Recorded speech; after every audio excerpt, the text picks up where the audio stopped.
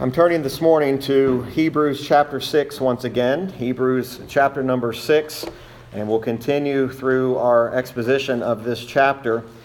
This morning we are going to pick up and jump right into where we have been. There is the reminder here of this chapter has mostly centered on instructions that are being given to those who had been clinging to the old ordinances, the old shadows of Judaism. But it goes even further back by reminding us that at the end of chapter 5, the one great teaching that they were lacking understanding was the instructions concerning Melchizedek and the priesthood of Christ and how those two things went together. The writer of Hebrews at the end of chapter 5 declared that their spiritual state was as that of babies and that they were still under a grip of the ordinances and the requirements of the law. These were people who were clinging very tightly to Judaism and were not breaking free from that which had them in its grasp. They were dull of hearing, the writer says, when they should have been teachers. They were needing to be taught again the very first oracles or the first things of God. He used illustrations such as milk, and they were in need of meat, but they were not capable of receiving that meat yet. They had lacked the maturity that they needed. As long as they were obsessed, if we'll use that word, with the ordinances, the shadows, they were never going to be able to move on in their walk with God Himself. Today, we see a lot of this similar characteristics in what we refer to today as ritualistic Christendom. In other words, we have a lot of Christianity that's based upon ritual. It's based upon the things that we do, the things that we act out, the things that we portray. That was the case of many of these Hebrew Christians. They were caught up in the ritualism of all of the shadows, all of the things that once were, and they were missing the reality of the substance, which we've talked about. That substance was Christ. Now, I gave us two main headings last week moving into this to break up this chapter. And the first 8 verses, I gave us the heading of a return to Judaism crucifies the Son of God a second time. A return to Judaism crucifies the Son of God a second time. And then really from verse 9 to verse 20, the writer spends time reminding them of better things in Jesus Christ that brings sure comfort and hope. So really, there's a return and a reminder. A return to Judaism, which is at the heart of this, is what the writer really has us centered on. Remember, the design of this chapter is all about a warning to not go back. Remember, we've talked about that moving forward is the proper direction, that let us go on to perfection. And we talked about how that let us go on was to be carried by the Lord, to be carried in the proper direction, to be properly carried to the things of Christ. What the writer wanted the people to know is that Judaism had its place, the law had its purposes, there was a reason it was given, but if you stay there and depend upon the law as your means of redemption, it is going to lead to your destruction. He is not saying that those things did not have value. The shadows had great value. The shadows and the pictures and the types were even helped by them today. But he wanted them to move forward. He wanted them to move beyond those things. And so he has this in mind as he writes. And really, these headings are broken up into really what will break down even further into consideration. So the first consideration under this return to Judaism, crucifying the Son of God a second time, is what is seen in these first 3 verses, which is really an exhortation to leave the beginnings of the Christian religion and go on to contemplate the higher things. The elements that he talks about there are mentioned at the end of verse 1, and they go into verse 2.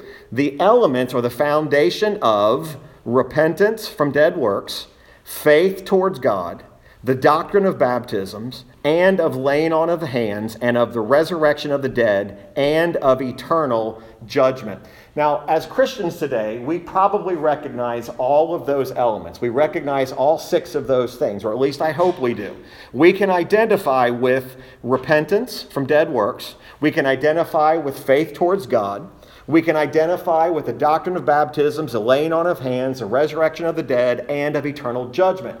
Where the difference comes in, and I'm going to be very general today, where the difference comes in is the defining characteristics that Judaism had towards these things. Each one of those 6 elements had a bit of a different meaning to them that is different than what in Christ would have revealed. In other words, in Judaism, there was repentance. In Judaism, there was faith. In Judaism, there were baptisms, although in the Old Testament specifically, there were many ceremonial washings, which is the baptisms would have resonated with the people. There were the laying on of hands. There was a concept of the resurrection of the dead. Although we know in Jesus' day, even the Sadducees denied the resurrection. They said there is no resurrection. But remember, all of these things are being centered on the understanding of Melchizedek. And we're going to get into that in chapter 7, more specifically about how the priesthood of Christ and the idea of Melchizedek go together. So this exhortation was that you need to move beyond the first elements of these things. Those are the very nature of Christianity. They are the first principles. They're indispensable.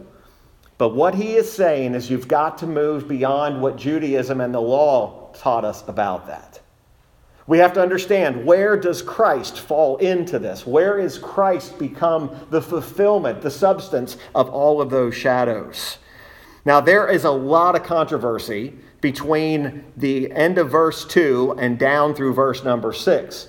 This is where the controversy starts as to who was the writer writing to. Was he writing to people who were actually saved, or was he writing to people who thought they were saved, or was he writing to people who weren't saved at all? When we get there, we're going to understand that there's really a combination of things that the writer has in mind here. But you'll notice that as he tells them they must move beyond this in verse 2, he gives where this comes from. He says, "This will we do if God permit." Now again, this goes all the way back to the very first expression we talked about last week. Let us go on to perfection. As God permits us to be carried on and moved forward. He is not denying that this is not something we just set out to do. God has to open the mind and open the will to want to move on to these higher things. But in verse number 4, he begins to warn them about something. And he warns them by using a phrase that really sets off the next few verses. For it is impossible. Okay, now we need to take this really in the literal sense in what it's saying.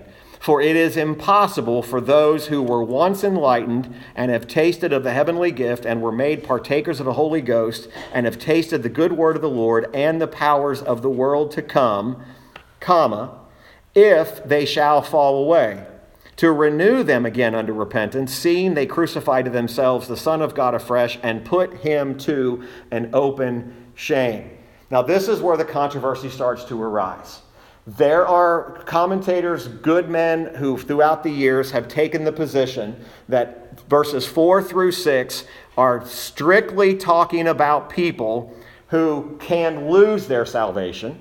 And then there are others who say, there are people that are saying these were false professors. There's 2 different divides on this. And there is a faction of Christians who do believe that you can lose your salvation. Now, we could argue about that and have a whole sermon on that. But that's the position that they take. It would probably shock you if I gave you some names of people who take that position, that you can actually lose your salvation is what he was talking about. But this letter and this chapter specifically is being addressed to anybody who's professing that they are in Christ. So if a person professes that they are in Christ, if they say this is what's happened to them, this is where they stand, if they have a true faith, okay, then it is impossible for those who have that true faith to fall away from it. Now, that's where the controversy comes in. Well, what does he mean by when he says, if they shall fall away? Who is that falling away? Who is he referring to? So the warning here is against apostasy. The warning here is a complete rejection of Christ. Some people have asked the question, what is apostasy? Is apostasy somebody who used to be a believer and fell away from it? Or is apostasy somebody who was never a believer and now they have totally, completely rejected Christ? Apostasy is a complete rejection of Christ.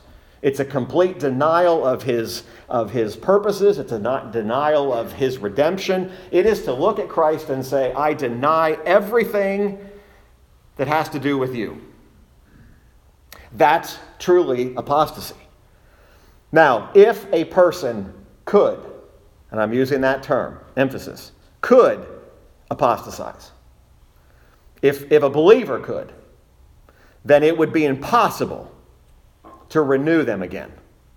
What he is saying is that they could not fall away from grace and be renewed once again. They could not, after being real, true Christians, apostatize and be recovered. In other words, if this is possible for a true believer to be guilty of apostasy, they could never, ever, ever come back. Their fall would be irrevocable. They could not return. Why? Because the only way to restore them would be to crucify Christ again. Now that concept, and that's where this is getting deep. Their fall would be a fall that's final, because there is no other way for a person to be saved apart from Christ. The law can't do it. The shadows couldn't do it. Only the substance, which is Jesus Christ, could do it.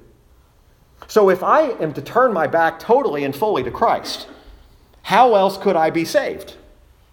There is no other way. Again, what were they clinging to? They were clinging to the rituals of the Old Testament, or the old rituals of Judaism. They were clinging to the things that should have just been foundational to pointing them from the shadows to the substance which is found in Christ. To reject Christ fully would be to reject Christ to a place where they would never, ever, ever be brought to heaven. Now, that consideration that the writer is bringing us to leads us to ask this question. Is that why he's so focused on the danger of going back? Really, what's happening here, do they have real hopes in Christ, or do they just have a faith that they think is in Christ? Is there really a profession here, or is there just what it is, a profession? Are they truly converted? If a person is truly in Christ, folks, we know scripturally, if a person is truly in Christ, it is impossible to lose that. We would have to disregard all the other scriptures that says no one can separate them out of the hand of God. So this cannot be, he cannot be saying if a real believer falls away. Because if a real believer can fall away, everything we've talked about to this point just falls apart. It has nothing to stick to. So what then is his point? Now remember, Hebrews 5 gives us a lot of insight as to what's happening. Remember, he said they're dull of hearing. You should be teachers.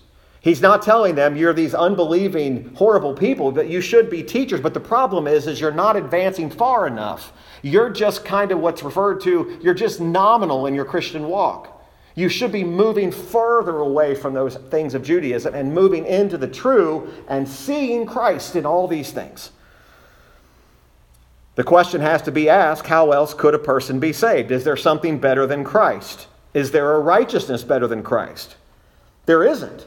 If a true believer could fall away, as some people teach, it would require a couple of things. Not only would Christ have to go to the cross, but that would require a second incarnation. He would have to come again and take on a robe of human flesh a second time. He would have to go to the cross a second time. He would have to be put to shame a second time. And there would have to be a second regeneration of people. In other words, a whole new crucifixion would have to take place. Jesus Christ, the book of Hebrews teaches us, came to this earth and he died once. And he's only going to die once. That incarnation was once. These are the truths in which he was talking about. To do that, to fall away, would require, if it could happen to a true believer, then they would have to crucify Christ all over again. And pardon the expression, but that ain't happening. He's not going to be crucified again. So, if you went home and studied today, and you said, I'm really going to dig into what the preacher said today, and I would encourage you to do so. Look at those verses and look at the various opinions that you're going to get on that. There are people who will dogmatically say verses 4 through 6 only has to do with fake believers. It only has to do with that. But I think it's a combination of both. I think there is the idea that there are those who claim to be in Christ. There are those who claim to be one of his who aren't truly. All throughout the Old Testament, the Bible talks about there being a mixed multitude of people. Not everybody who crossed the Red Sea was a believer in God. Not everybody who saw that miracle trusted in God. But yet within that, there were those who were truly his, and then there were those who were not. The people that ultimately fall away, who apostatize, are not true believers who were truly in Christ. They are people who were never in Christ to begin with. But they totally reject, and that rejection, if it stays in that rejection, they become it's irrevocable. They're not coming back from that. This leads him into this concept of verse 7, for the earth which drinketh in the rain that cometh oft upon it, and bringeth forth herbs, meat for them by whom it is dressed, receiveth blessing from God. But that which beareth thorns and briars is rejected, and is nigh unto cursing, whose end is to be burned. This is really an exhortation with an illustration, and it gives us a picture that's being drawn, and he's drawing from the concepts of agriculture. He's giving an illustration of rain, and he's talking about that the earth which drinks in the rain, it takes in what the rain is.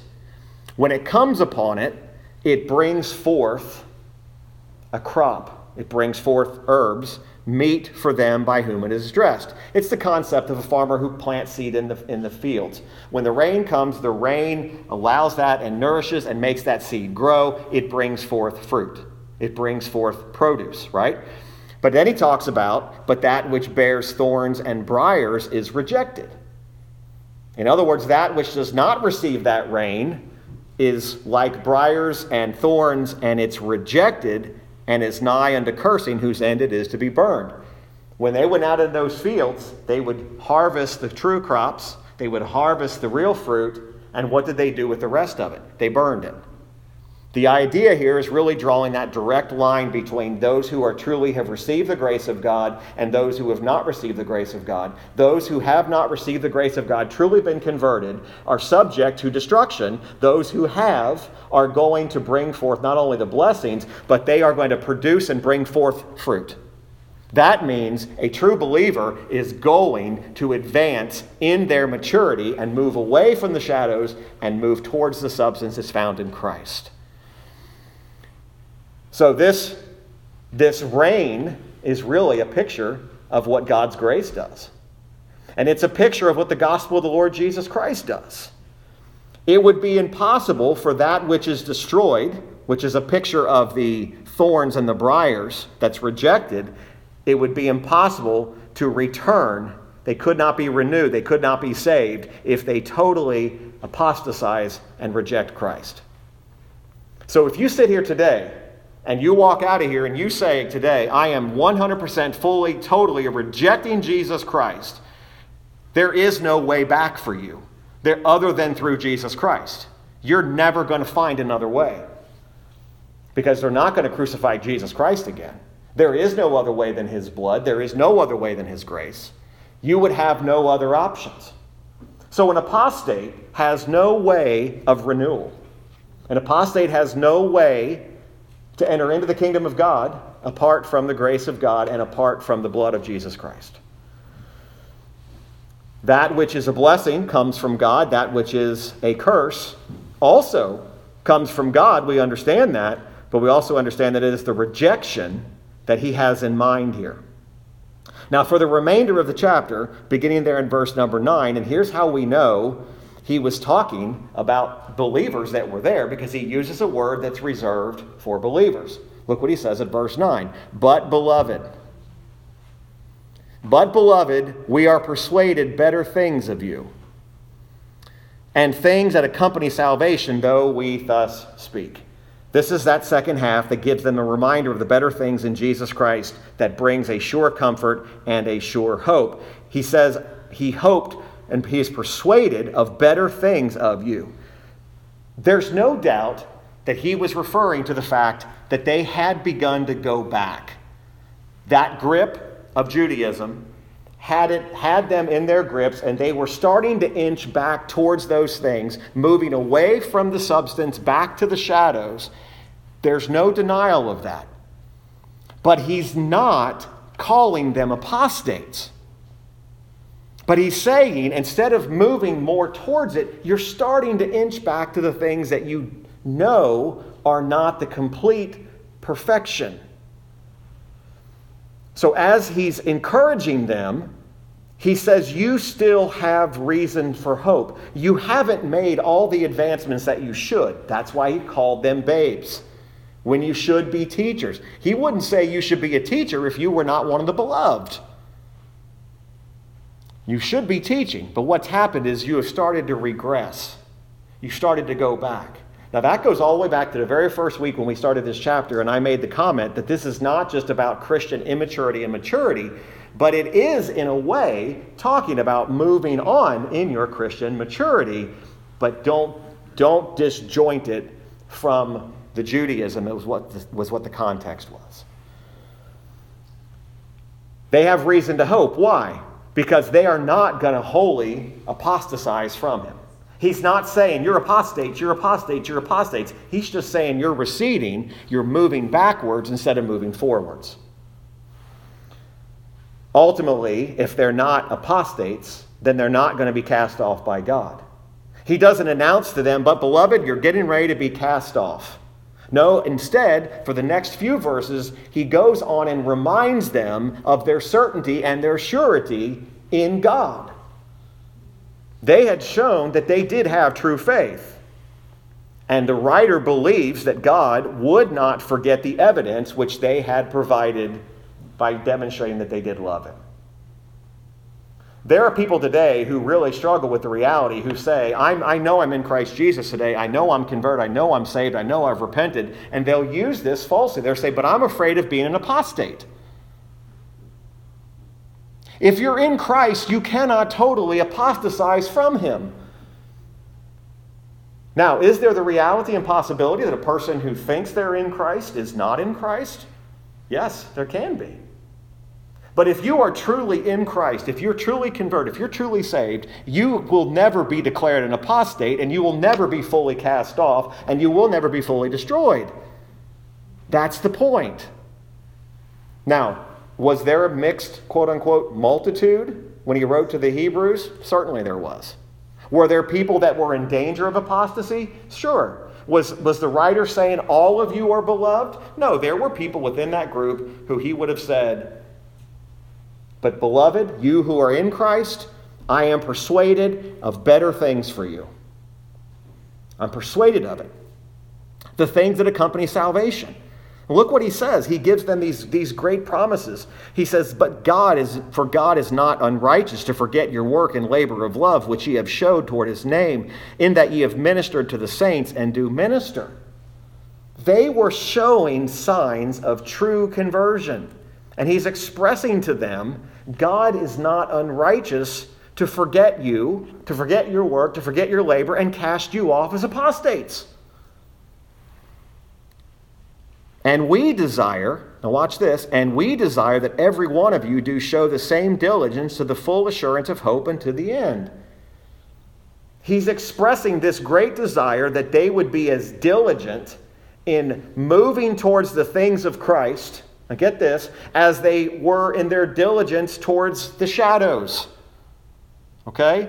They're moving back, and they came out of those shadows, the Old Testament pictures and the types, and he said our hope is that you'll be as diligent in moving forward towards Jesus Christ as you were moving towards the shadows. But notice what he says, this diligence brings something. This diligence brings the full assurance of hope into the end. Have you noticed today hope has been a theme?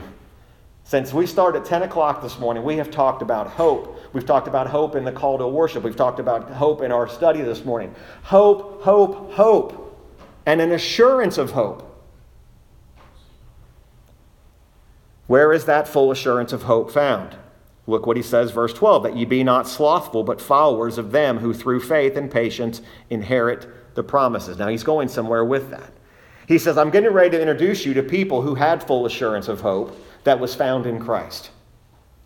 Ultimately, the writer of this chapter and the entire book of Hebrews wanted these Hebrew Christians to understand, yes, you are moving backwards and you shouldn't be doing that.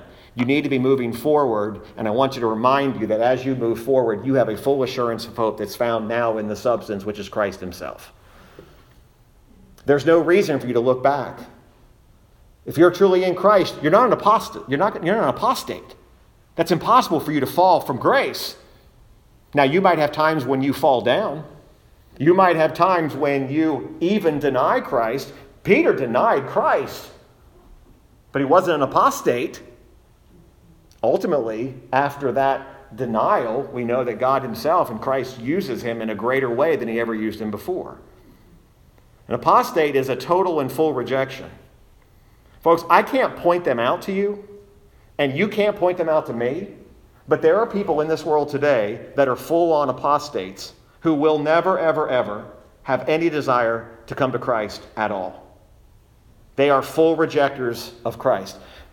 The writer is telling them that's not you, unless you are fully rejecting Christ as the substance. So to encourage them, he continues to refer them to people they would clearly identify with. To encourage them in this, in verse number 13, all the way through verse 20, he reminds them of the solemn oath which God had taken and the covenant he made with them that was confirmed in order that they would have true hope, true consolation, and be sustained. He uses an example of one of the greatest heroes in all of for every Jew is Abraham. He says in verse 13, for when God made promise to Abraham, because he could swear by no greater, he sware by himself, saying, surely blessing I will bless thee, and multiplying I will multiply thee. And so after he had patiently endured, he obtained the promise. For men verily swear by the greater, and an oath for confirmation is to them an end of all strife. Wherein, I love this, God, willing more abundantly to show unto the heirs of promise the immutability of his counsel, confirmed it by an oath. Now, he's taken all of those things that Abraham, as the example was, and he's saying, I want you to know, Abraham was not just this figure. Abraham was not just this person.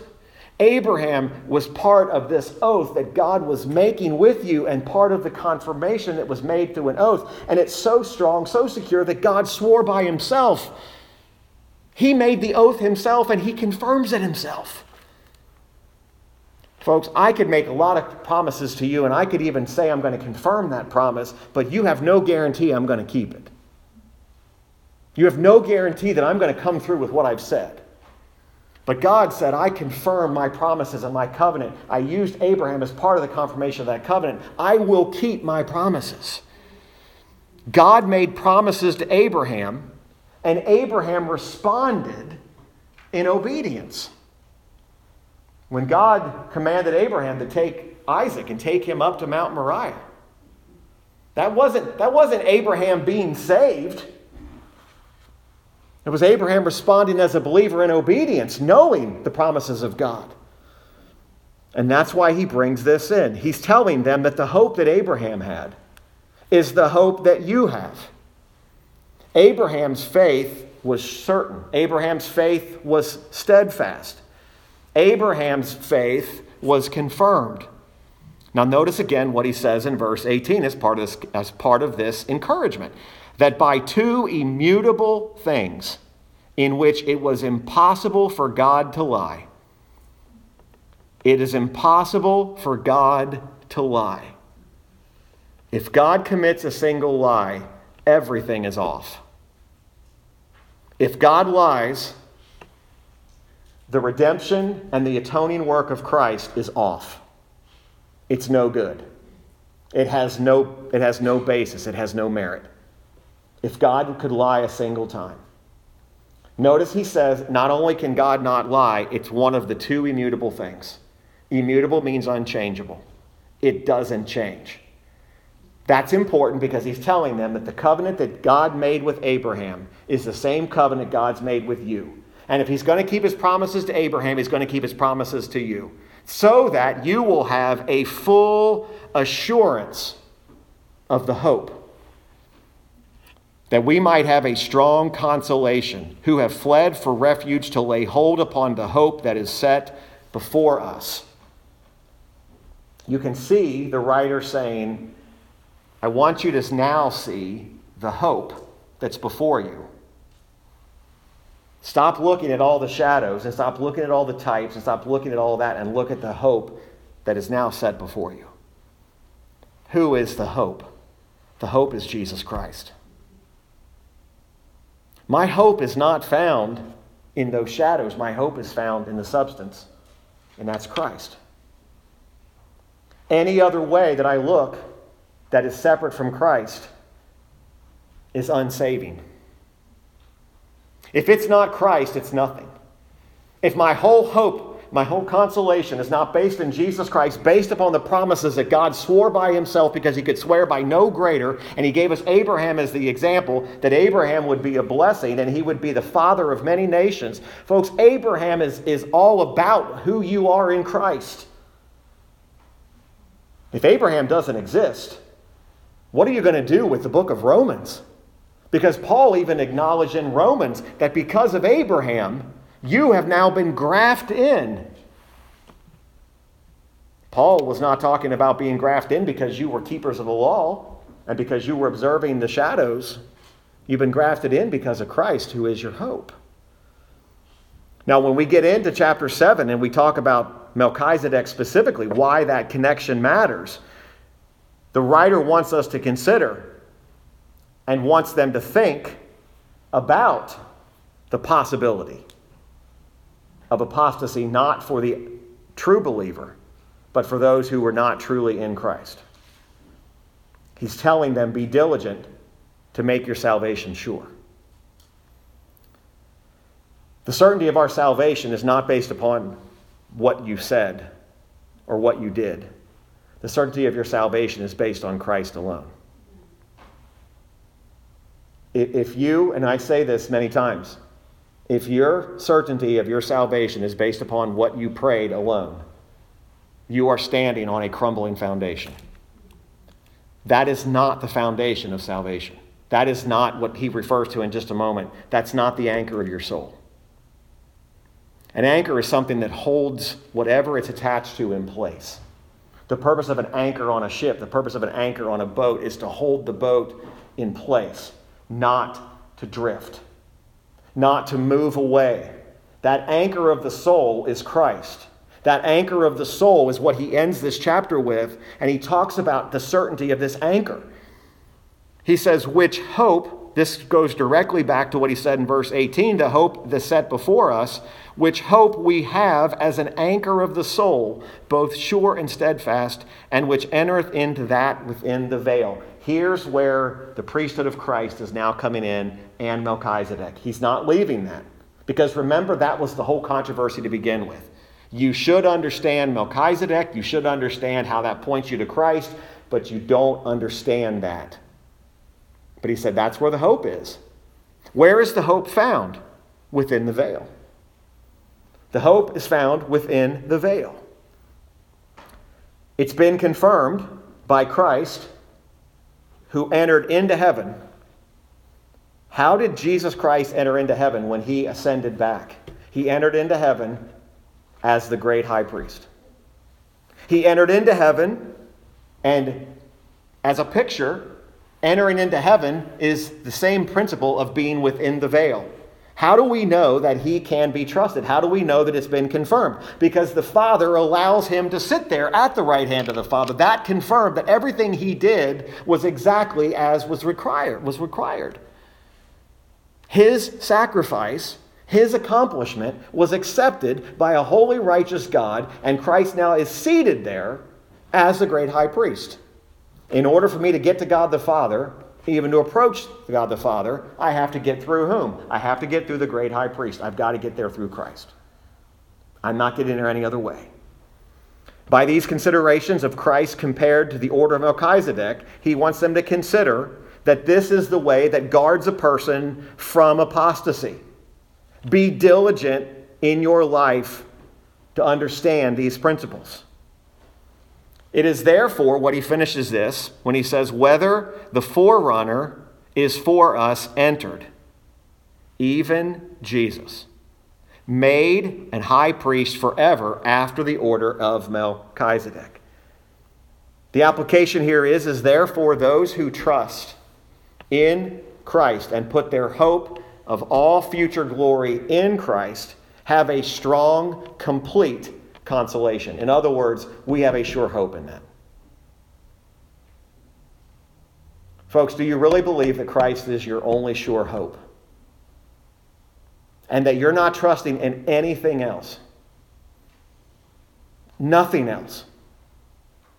I can't tell you how many years it's taken me to get to the point where I understand really what it is to only trust in Christ alone. I spent years and years and years thinking I was only trusting in Christ, and I was trusting in Christ and a little bit of some other things I was doing. You realize it's not the things you're doing. It's not anything you're doing. And we can't take it out of context. That doesn't give you a license to live like you want. If Paul was standing here, Paul would say, if you think the grace of God and being in Christ means you can go have a license to do whatever you want and live however you want and sin however you want, I think Paul would look at you and say, you're not even converted. And maybe we should be that bold. Because if you're in Christ, you're not going to desire to go live how you want. You're going to want to be in obedience. You're going to want to be moving in your faith. You're going to want to be stronger and knowing more about Christ. And it might even mean you're going to take your own time and study and say, look, I need to learn more about Melchizedek myself. Because you're going to thirst and desire God's word. You're going to try to move yourself as far away from sin as you can, and you're going to try to get yourself to say, no, I want to know more about Christ. The people who think they can lose their salvation are the people who were trusting in the saving of themselves to begin with. If you truly believe the Bible, that you're saved by Christ and he accomplished your salvation, assurance goes, you don't have to worry about your assurance. But if you're relying on a little bit of Christ and a little bit of you, you're going to battle this continually. Or what you prayed, or did you pray right? Did you have the right attitude? Did you have the right motive? Everything is being confirmed in Christ. Not only in Christ do we have a strong anchor and a strong comfort, but we have a personal guarantee. How do we know it's guaranteed? Because verse 20 says the forerunner is for us entered. Doesn't say he's waiting to enter. If a couple other things fall in place, he's already entered. Where? Even Jesus. He's entered into the priesthood. He's entered into heaven. He's there. That's a guarantee that those who are in Christ will now enter into heaven themselves.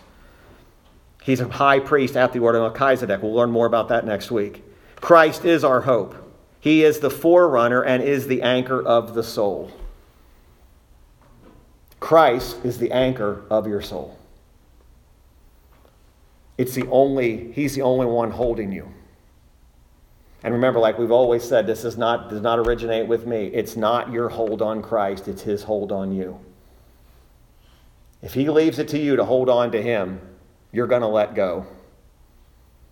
But you are guaranteed, if he has saved you, you are guaranteed to remain in that state.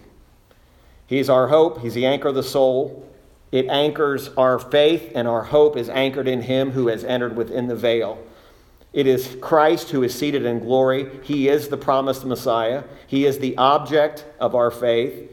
He is the dispenser of all the promises of God. It's in Christ alone and his work that we are made secure. That's where my security is.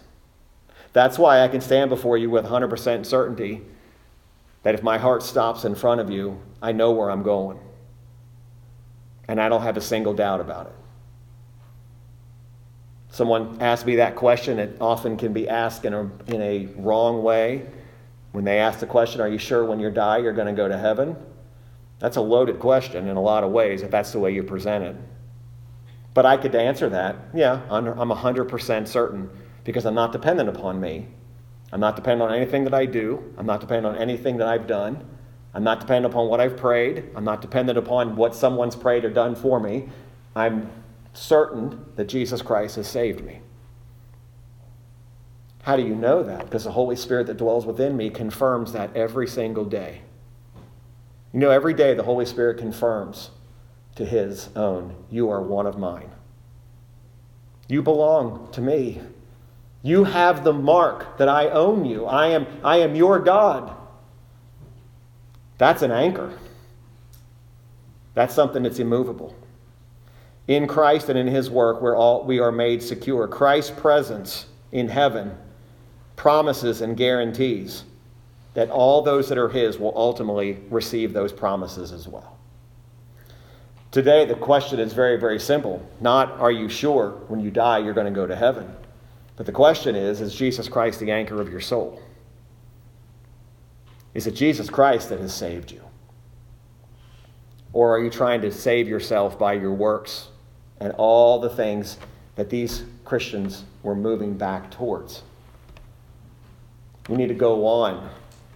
You need to go forward. There's no room in God's work for nominal Christianity where we're content to stay where we are. We ought to always desire to move forward and say, I want to grow in the knowledge of grace. I don't want to stay here. I want to keep moving forward.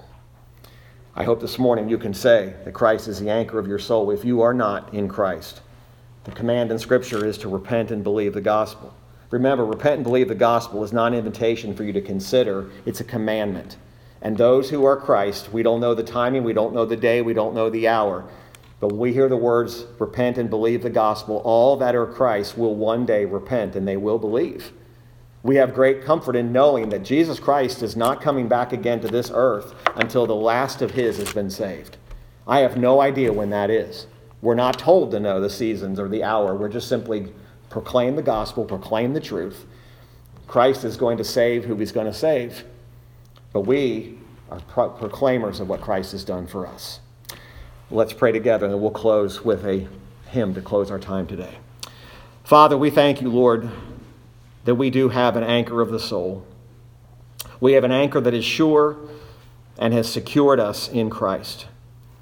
And Father, we do today come before you not in pride, but we humbly come before you and we thank you that those are in Christ, that you've saved us. But Lord, we also know that there are some today who are still not yet converted. And we pray and ask for the Spirit. We plead with you that the Spirit, according to your will, would move and would convert them. They would recognize their need of a Savior. They would repent of their sins and they would believe on Christ alone. They would renounce any and all things that they were relying on previously. And that they would know that Christ is the only way. For believers here today, Father, I pray that we would not be tempted to go back. Not be tempted to go back to the things and the works that we thought once saved us.